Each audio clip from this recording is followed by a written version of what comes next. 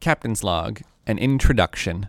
What you are listening to is, for better or for worse, an insight into the strange place that is my brain. I love school. I love understanding and learning new things. And one of the best parts about what I do every day is I get to grow deeper in my understanding of God and my understanding of Scripture. And so often I bounce around and I get to absorb information from incredibly wise people that have done deep study and apply it to my life.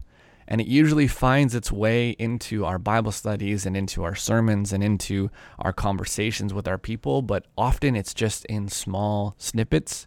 And so I wanted to start recording these, start putting them into some format that you can listen to, that may be the things that I'm struggling with, the things that I'm excited about, the concepts that fascinate me and the concepts that confound me.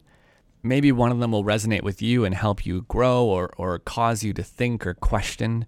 And this works as a bit of a sounding board for me. I'm able to look back and think, I don't know what I was thinking. There is no way that what I was talking about in episode 4 was correct. It has to be like this. And so I encourage you not to take any of this as a fact or instruction for yourself, but to use it to influence your own study, to allow it to be a part of your own development.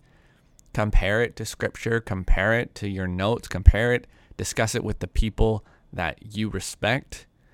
And if you agree with it, you can incorporate it into your own theology. If you don't, we can discuss it or you can just move on. And so I think this could be great for all of us. It's definitely going to help me grow. I hope it can help you grow as well. Welcome to the Captain's Log.